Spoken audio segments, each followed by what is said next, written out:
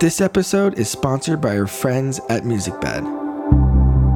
Find the perfect song for your films with a highly curated roster featuring hundreds of artists, bands, and composers. As a good listener, you can get your first month of subscription free or 20% off a single song purchase.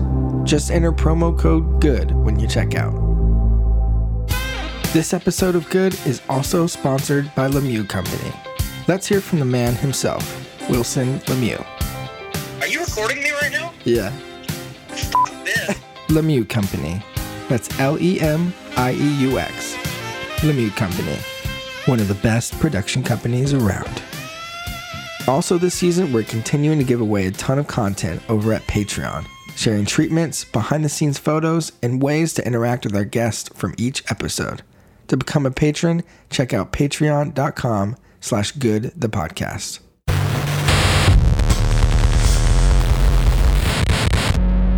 Hey guys, my name's Christian Schultz, and this is Good.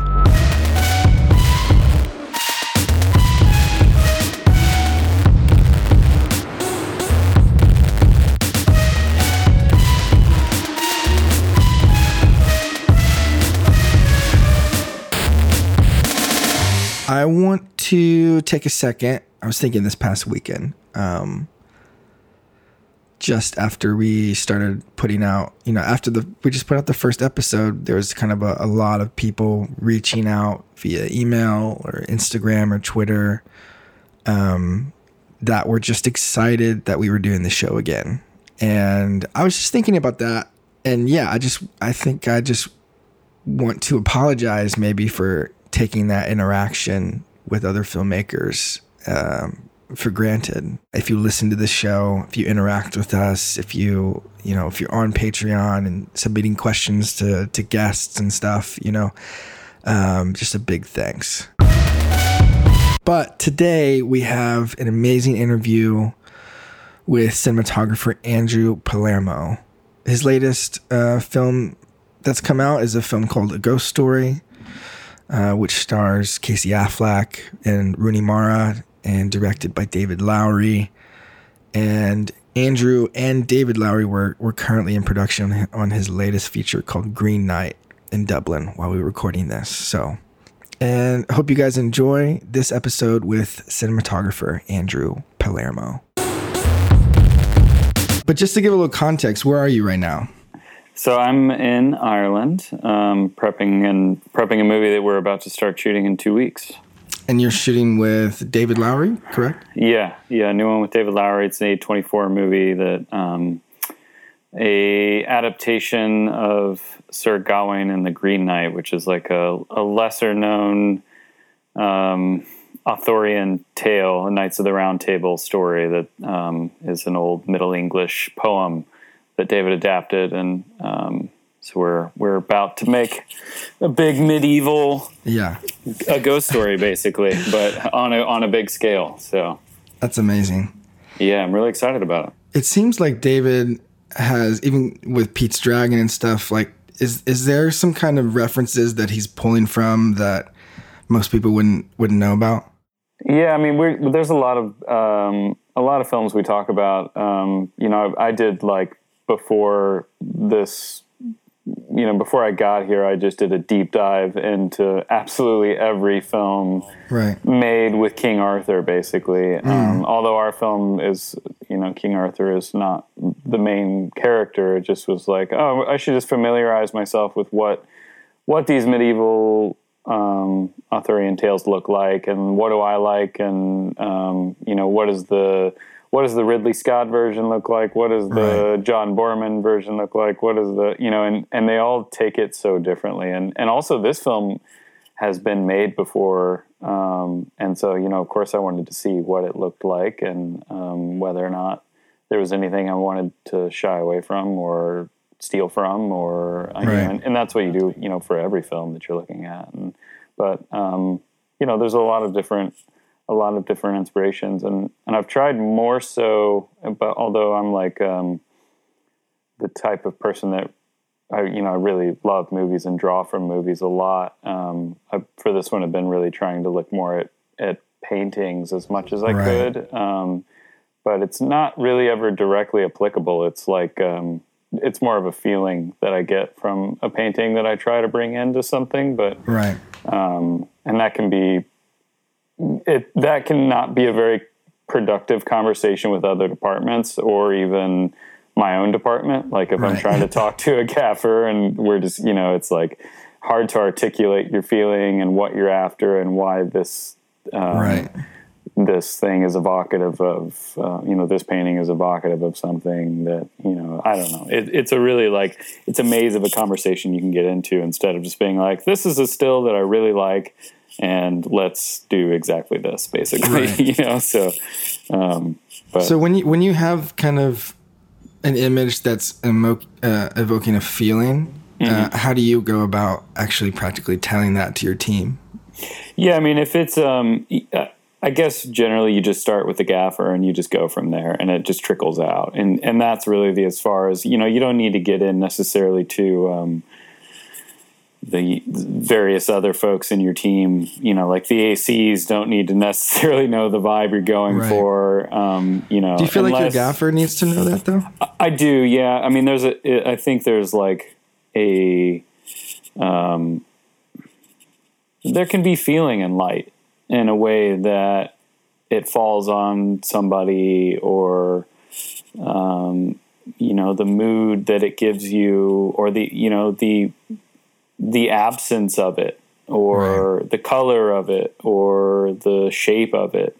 And I think that can all, today I spent all day with my gaffer, so I'm thinking a lot about light, and he and I were scouting sort of the main key locations before the tech scout and just kind of feeling each other out. And this is a person that I haven't worked with. So, we just want to meet each other and learn each other. And I talk a lot about feeling in spaces or what the feeling of the script is at this point, or what the feeling I'm trying to push for in the camera at this point, what the character's feeling, or maybe what this whole sequence might feel like. Because, some of these things David and I discuss are really more sections of a movie versus one scene, like a bedroom scene. It's like, this bedroom scene is going to lead us into this scene, into this one, and we'll roll into this one, and you kind of create a pocket of scenes, and that's kind of like the bit in A Ghost Story, to bring it to that, when there's a scene in that where Casey's character is sort of moving through time a little accelerated, and that's a real pocket of time, and that's kind of something that we. I'm scratching the surface of right now a little bit with my gaffers. So, do you feel like the sort of feeling aspect comes from the documentary background that you have? I'm not sure, honestly. I think I've always been a pretty sensitive person. Not always to others' feelings, but certainly sensitive to my own. Perhaps, kids can be real assholes, and I was one as well at times, and, certainly regret things I've done, but I have a deep empathy for people and really feel for people, and I can really get there fast when I think about certain scenes in movies or certain things that we're about to shoot. I can really get into that headspace, and I think it really helps me with the work, and it keeps me inspired and grounded and in the work that we're trying to make. And it's not really like I don't know if it was something that I reached through Doc really so much as just sort of a part of me, I guess. And maybe it was an asset for me in documentary because I really felt for those kids, and I really wanted to extend my sympathy and empathy to them with the camera. And I really wanted to let the camera absorb, or maybe not absorb, make the camera let them know that I love them. Or, I don't know, it sounds really ridiculous, but I really just so often there's a scene in Rich Hill, the documentary that you're mentioning is later on, where one of the kids is going into the juvenile justice system and is going to go away from his parents. And that was a really hard scene for me to film because more than anything, I just really wanted to hug the kid and hang out with him and, you know, tell him it's going to be all right. And I couldn't, obviously. We were there to film it, and that was their understanding as well. And I really like feel while I was shooting it, I was doing that. And I hope that the photography somehow makes you feel that. And I doubt that you could pinpoint a way that it does it, but it certainly is. I try to do it very lovingly. That's so interesting, the idea of trying to love somebody through the camera, because it's so separating. It is, yeah. I'd be interested to hear if you have kind of gathered maybe some practical things that you walk into a situation and that's how you want to approach it, and that's how you want to feel coming out the other side of it. So how do you practically jump into that? Is it distance? Is it a focal length? You know, how do you approach it? Yeah, I think it can be, those are obviously my first two thoughts is, how close are we and what is the lens doing for that proximity? And I don't always think that the long lens and close is going to get, you know, getting too close is invading a space in some ways. And, or being more, it is like micro looking at their face in ways that is not, the way you read a face. It's more like detailing a face. But, you know, when we Tracy, my co-director, who's my first cousin on Rich Hill, when we talked about it early on, I really wanted us to have a proximity to the kids that allowed them to be able to whisper to us almost. And I was really afraid that if we did like a sit-down interview, let's say, that the kid would really be projecting his voice and sitting upright and, like, you know, doing his best news interview. And I was like, that is exactly what I don't want. I want to be in a dim lamplit room, and I want them to, you know, be telling me secrets. Wow. Right. You know? And so does some of that come with just I think time? it's also in your energy. Yeah, well, time for sure as well. Sorry to interrupt you, but it's also your energy, the energy you bring to it, you know? Like, what is my energy when I enter a space with the camera? Am I calm? Am I open? Am I giving them things of myself? Am I being emotional? This is, I think, mostly true for documentary. Right. But although I think could be true for narrative in some ways, the way you work with actors and talk with them before they step in, I get so little time with actors because, you know, once they're out of my shot, they're going back to the trailer, they're, you know, and I'm with the next group of actors, and I really don't get to talk to them that much. And normally it's just kind of like jokey on set stuff, but I've been thinking a lot more about that lately, that I want to try to bring something to the relationship with the actors that is respectful of their craft and trying to us mutually get to a space that can help, you know, where we're trying to head. It always sucks to get bogged down in the editing process while you try to track down the soundtrack for your film. We've all been there, and so has the team at MusicBed. In fact, that's the entire reason why they built their platform. By collaborating with hundreds of artists, bands, and composers, they've made it easier than ever to find the perfect song for your film and get back to your editing. You can download a single song, get unlimited music with a subscription, or even create a custom song or score from scratch. Their roster is growing every day with more than 20,000 songs ranging from cinematic and electronic to indie rock and hip-hop. To create your free account and learn more, go to musicbed.com. Plus, as a good listener, they're giving you 1 month of subscription for free or 20% off a single song purchase. Just enter promo code GOOD when you check out.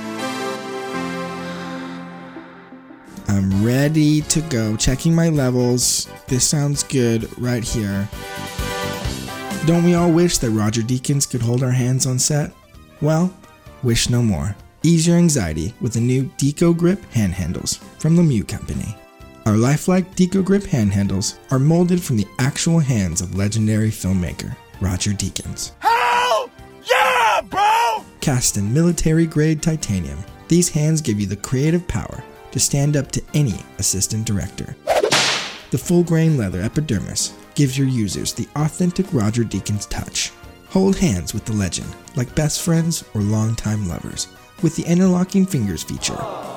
The Deco Grip hand handles by Lemieux Company, the same folks who brought you the best-selling Vape Slate and Dolly Potty. Pay now with Visa, MasterCard, and Exposure Bucks. Use coupon code RogersLittleDeeks for 20% off. Get your Deco Grip hand handles today. Visit us online or on Instagram at lemieux.company. That's LEMIEUX.COMPANY. Lemieux Company.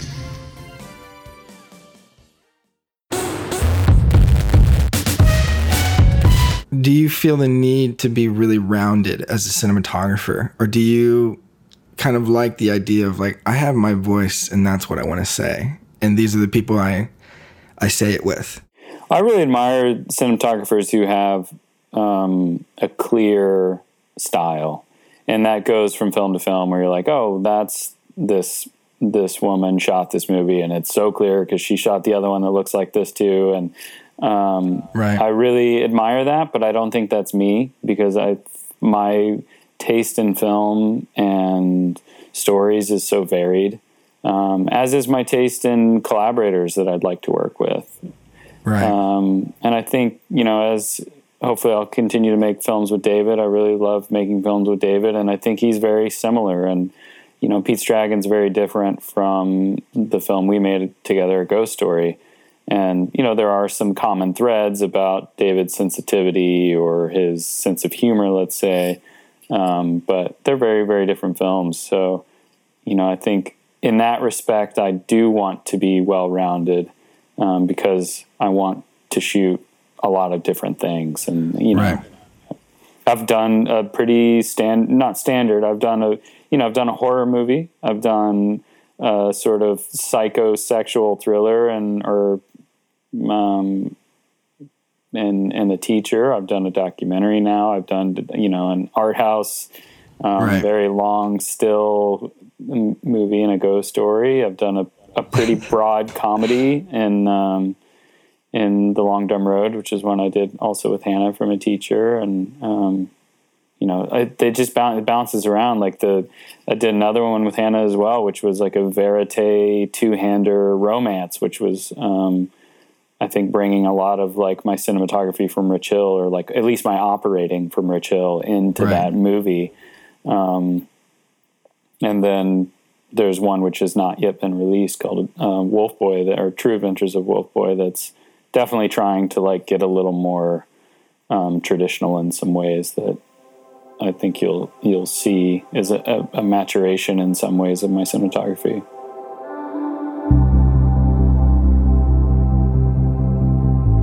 When you look at your work, and I'm sure this is true for you as well, you can be self-critical, and I had a really good friend growing up who is also, like an artist in his own right, and we were kind of coming up together, and this is when we were in high school, and he's one of my best buds, and we'd make a lot of funny things together, like videos and art, and he was a great painter, and I was really into painting as well, and we just kind of like pushed each other in interesting ways. But the thing that he always had that I never did was energy, and I really I saw something he made, a video that he made without me, and I made a video without him nearly at the exact same time, and they were just so different from one right. another. And his was so poppy and so inventive and so interesting and lively, and mine was so slow and so boring when I looked at it in comparison to his. And I was just right. like ashamed at how much better he was than me. And so I've truthfully, that's a roundabout way of saying that I have a self-criticism of myself, or self-criticism right. that my stuff is too meditative sometimes, and that I am lately searching for what is my version of energy and what is my version of that poppy thing my friend made that's still my voice. And right. I'm also about to set out on yet another movie, which will undoubtedly have some extremely long takes, but we'll see. I'm curious to see how it evolves, and if I can inject some of the energy then that I so desired when I was in high school and was so jealous of. David and I were talking about that the other day, that he learned recently, or is still learning, he says, that it's hard to know, how did he word it? It was so nicely put, and it was something that I needed to hear. Oh, it's hard to know what you should make, or what you can make and you're able to make, and what you just like as a filmmaker, right? or as a film viewer, let's say. So I might not be the best cinematographer for a really great, really super fast action movie, and although I really love action movies, right? And I shouldn't say that because I would love to shoot one as well. So I don't want to rule that out for myself, but the knowing the difference between the two, I think is helpful. If that is any help to you. What do you feel is the most important dynamics between a director and a cinematographer? I think being open with one another and honest without fear of hurting each other's feelings. Like I really value being able to just toss an idea out and a director to say to me quickly the reason why or why not, and to forget about it. If it was a bad idea, maybe I'll hear that and I'll receive it and move on, and let's talk about other ideas, and let's keep going. And maybe if it was something that I keep thinking about and I'm like, this is actually really the way we should approach it, I'll try again. And and I appreciate the director's willingness to hear my thoughts or about those things. And I really like a deep collaboration. I like having ideas from them, as well as them allowing me to have space to do things, to create shots, to create light, to create movement and mood. And I really like directors who invite me into every part of the process, because it really helps me understand. There's like a real long time when you're starting out with somebody, learning them is a time that you really just want to be inside their head. And it can take a bit to really get in there and know exactly what they mean about this movie that you're about to make. And when you start to hear their thoughts on the music, and you hear their thoughts on the costume and wardrobe and makeup and editing in particular, is huge for me to understand their approach to editing and how things might be cut and how things feel and move. So inviting me into that, and not only letting me understand what they think, but also allowing me to give input on those things. That I think is really a great collaboration. Do you do any commercials? I do. Yeah. I more recently just started doing some. I just did a Facebook job, and I shot an Apple commercial late last year that's not yet aired, but should be out by the time I would suspect you'd put this out. And these are all strictly DPs, right? Because do you want to direct and move into that as well, or do you want to coexist in between, or what do you want to do?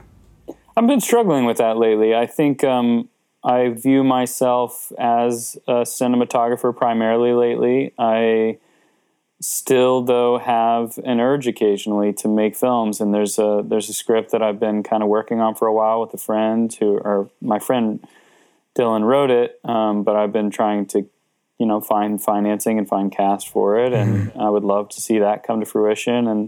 And with Dylan, we talk about other ideas as well. Like, I have an idea for a television show that I'd really like to do, and there's some, I get asked occasionally still to direct things, and I do still want that. I think I want it less than I used to, which is interesting, and I don't see myself stopping shooting. I don't see directing as the ultimate goal, I'll say.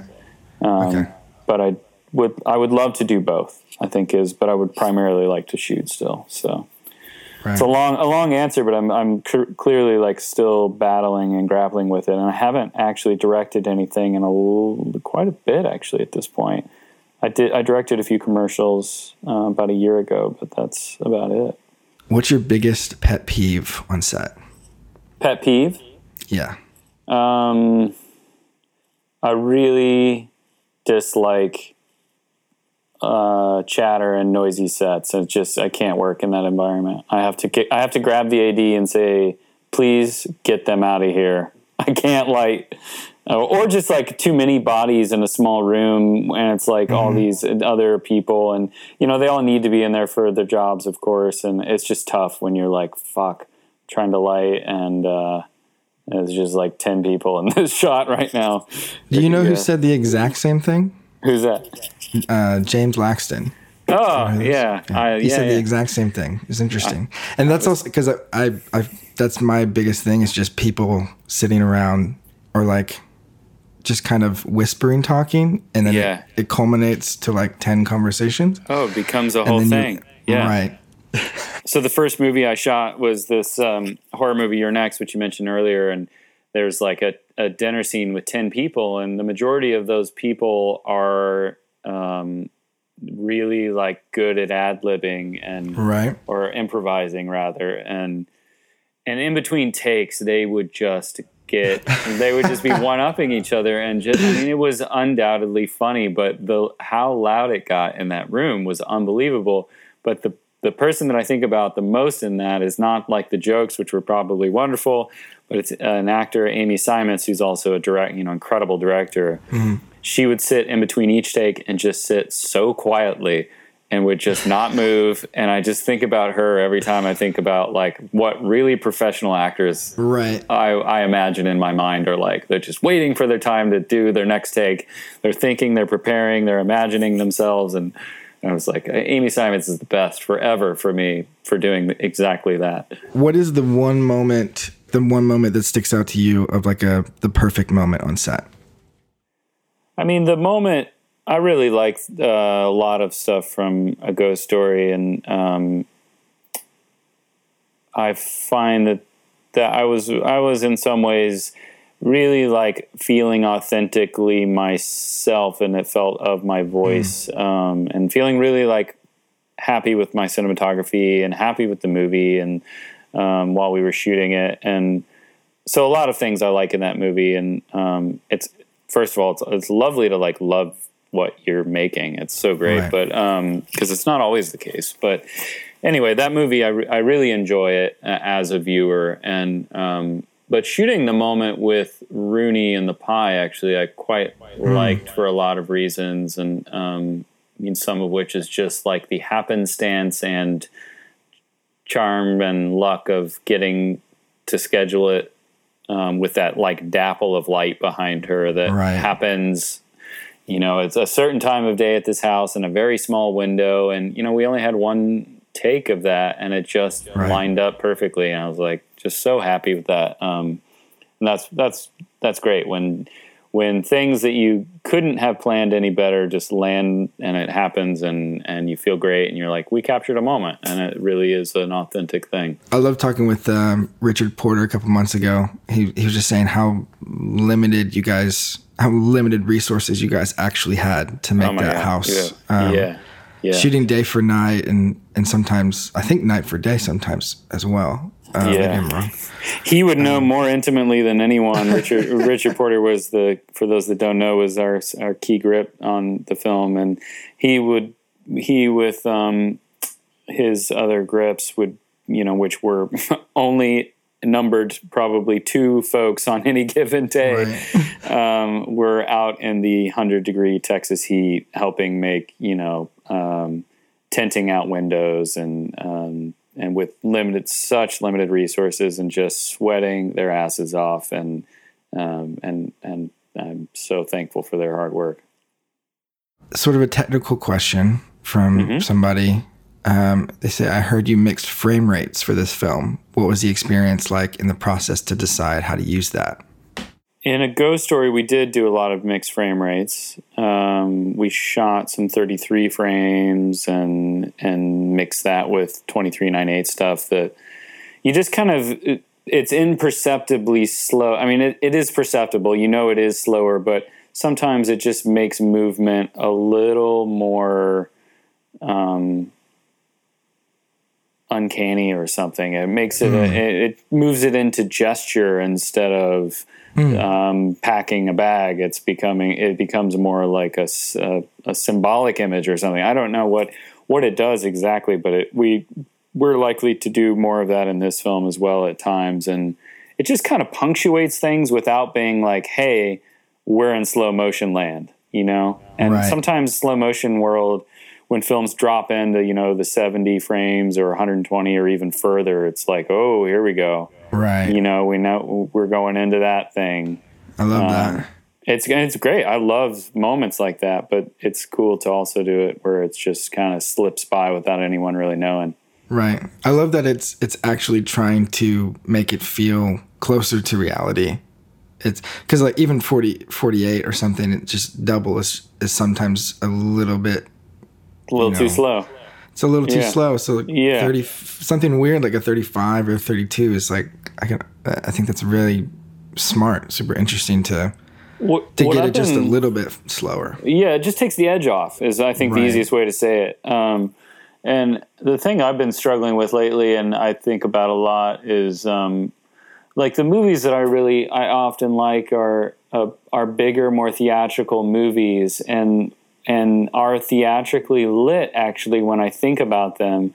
But when I'm lighting or when I'm watching an actor perform, my natural inclination is to be attracted to things which are more natural and played naturally, and I'm now finding I'm pushing against that urge and trying to make things more staged and more theatrical and more towards, you know, bigger gestures. And so, you know, those two opposing views, you know, and some of that also kind of comes into what I think 33 frames does is it can take what is a normal motion and moves it into something like more something like a movie in a way that is.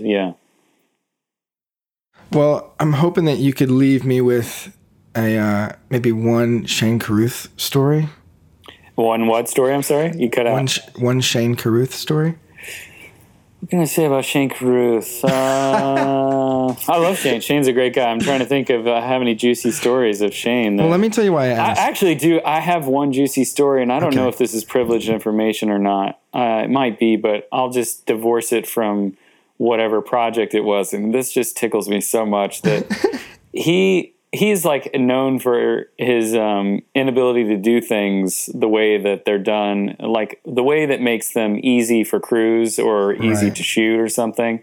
His brain just doesn't work like that, I don't think. And he's a super nice guy and really easy to talk to. And, you know, I don't know him that well. I've met him a few times really, but I heard a story from a shoot that he wanted to do, I guess what was supposed to be two people seated talking.